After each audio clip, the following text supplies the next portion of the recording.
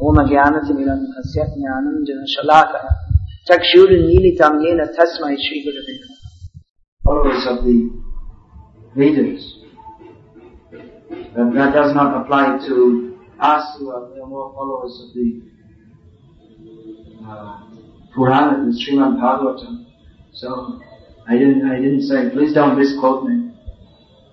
That we heard in class Bhakti Vikas Swami said you shouldn't study on Ekadashi. No, I didn't say that. Please don't mishear and don't misquote.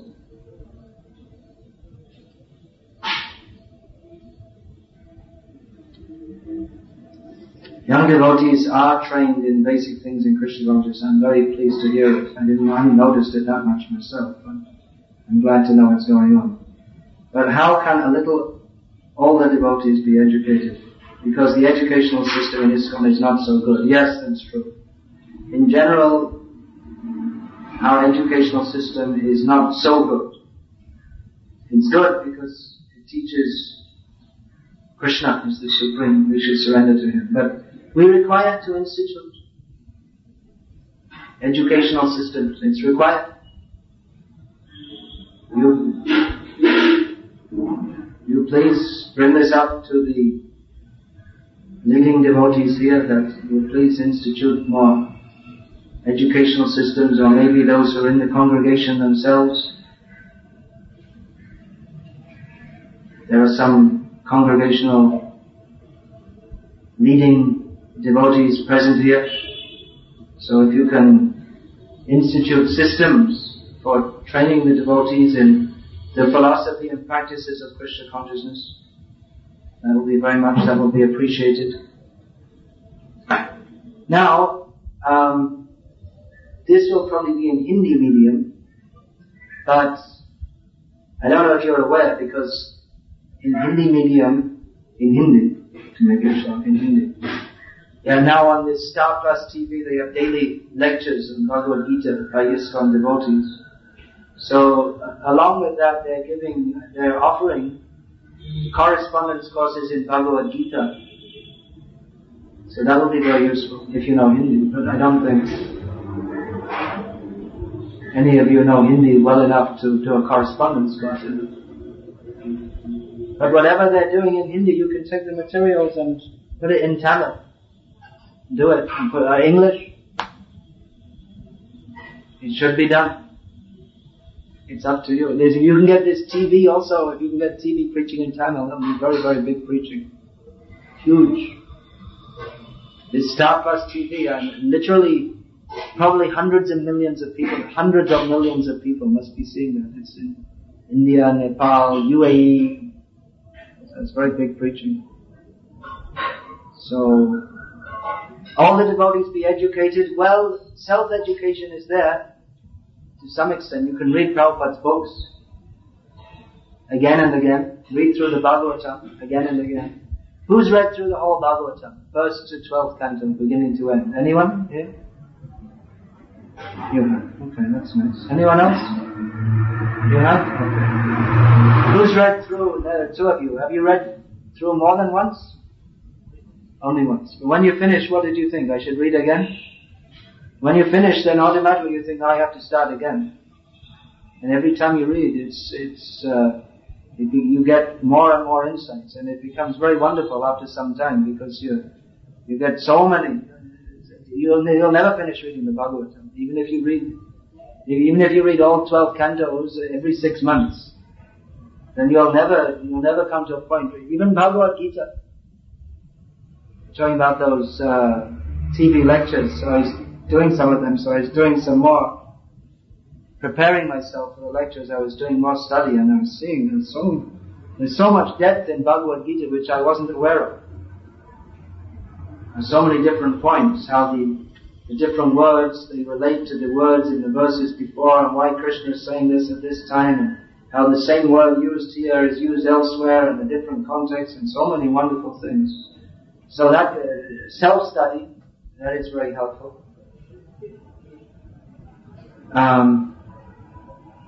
But it's also good, it's also required that there be good training programs. So maybe some of you can do that.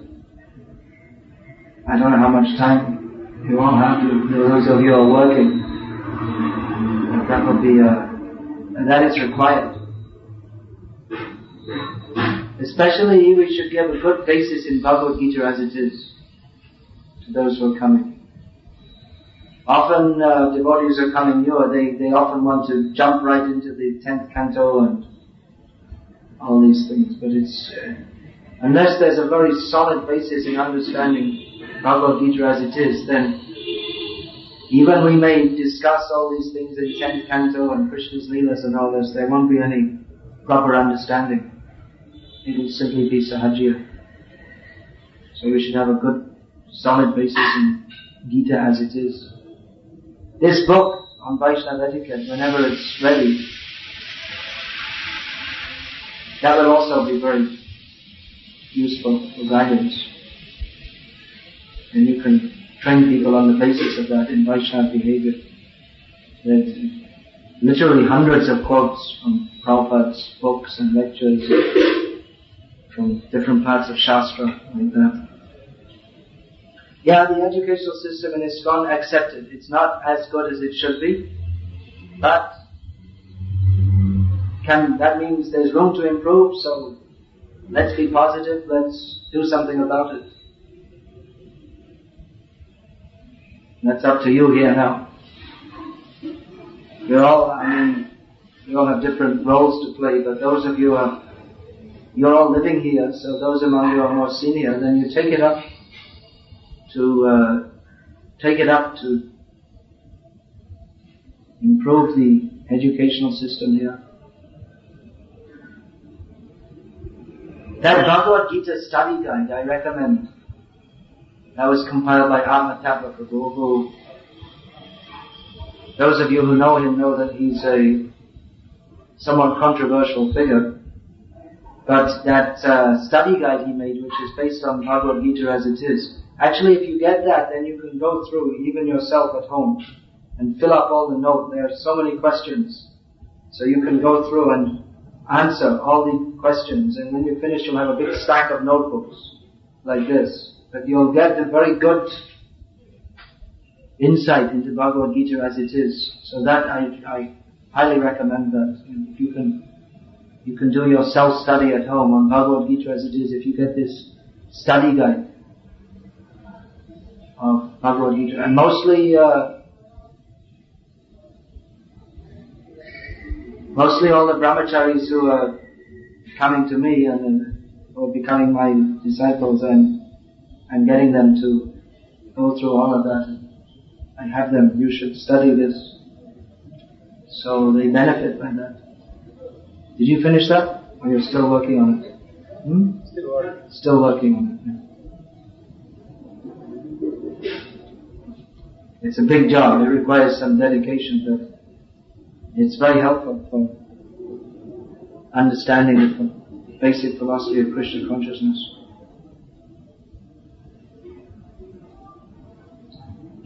One devotee told me, since chanting beads represents gopis, one shouldn't pay obeisances given to his guru along with beads, but I never heard this from anybody else. Please explain. I also can't explain because I also never heard it, so what shall I explain? Then again, the same thing. Well, tilak also represents Krishna, so take your tilak off first of all, then you offer your obeisances.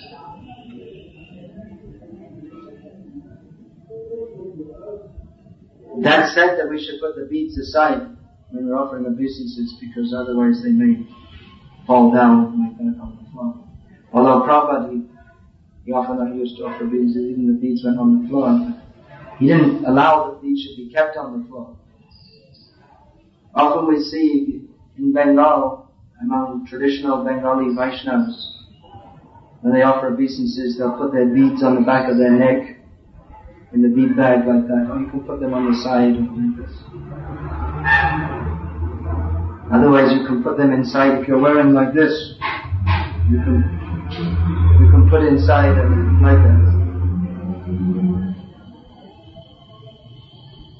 The idea is that they're not touching the floor.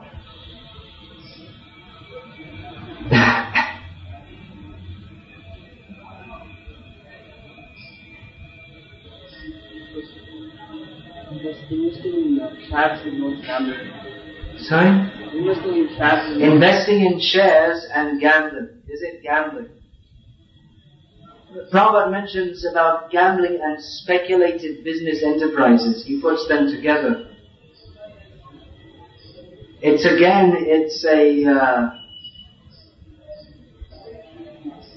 a debatable point. Some shares you could be taking a big risk on, others are not very risky. If you are exactly not share, but bonds, like government bonds, it's not exactly risky. Share marketing, if you are sufficiently informed, then you could say it's a calculated risk. You see, gambling is just like they have the, what's that called, roulette. It's just completely chance. Or betting on horses. Of course, there's some element of educated guess there. You'll bet on the favorite or something like this, but it's mostly chance. Whereas in share markets, anything can happen. In that case, any business could be considered it's a risk. Whatever you do, it's a risk. But in share markets, if you are sufficiently informed, it requires a lot of study to understand what are the different market tendencies and what is the solidity of this company. But it may not be exactly like gambling, where it's just it's mostly chance. So, investing in the share markets, it depends a lot on you. If you just go in and you just, okay, I'll put it on this one. And then, of course, that's just foolishness. But if it's informed and one does very carefully, then it's not necessarily gambling. It's just like if you want to start a business, then you have to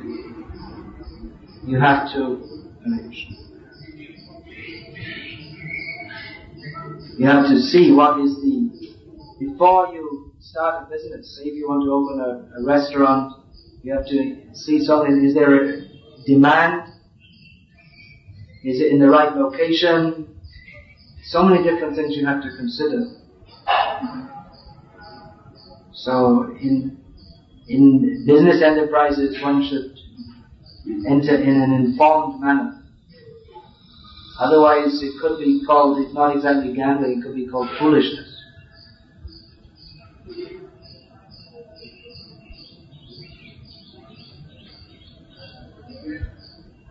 But on the whole, this modern business, it's in modern way, just like in Gita, Krishna says, Krishi go raksha vanijyam, vaishya karma svabhavajam.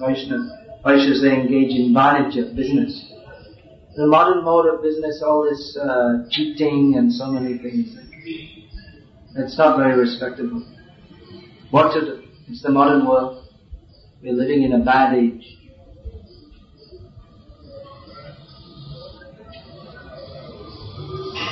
So, anything else?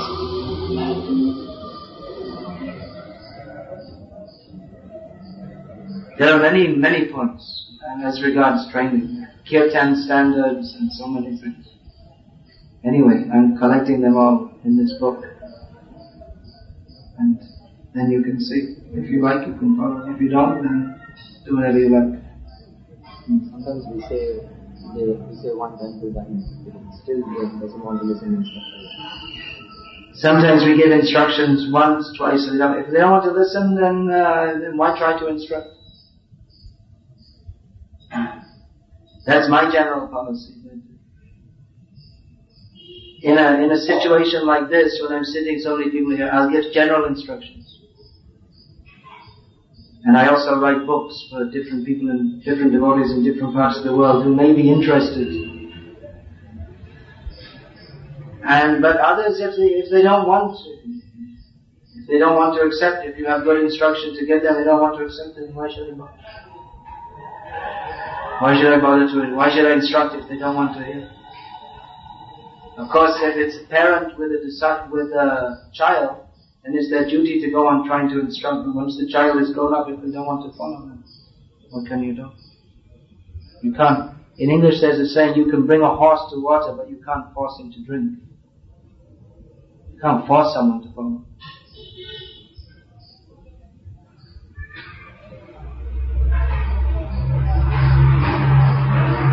That's why I was saying training means that first of all, people have to be willing to be trained.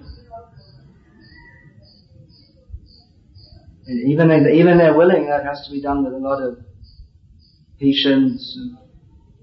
Like I was saying, correcting others. Correcting others doesn't always mean like shouting at them and chastising and so many things. It doesn't have to be done in that way. It can be done in a pleasing manner also. Although it doesn't always have to be. I mean, Prabhupada Prabhupada was very strong many times. Chastised his disciples like anything. And we have to see what is our ability and to instruct others, and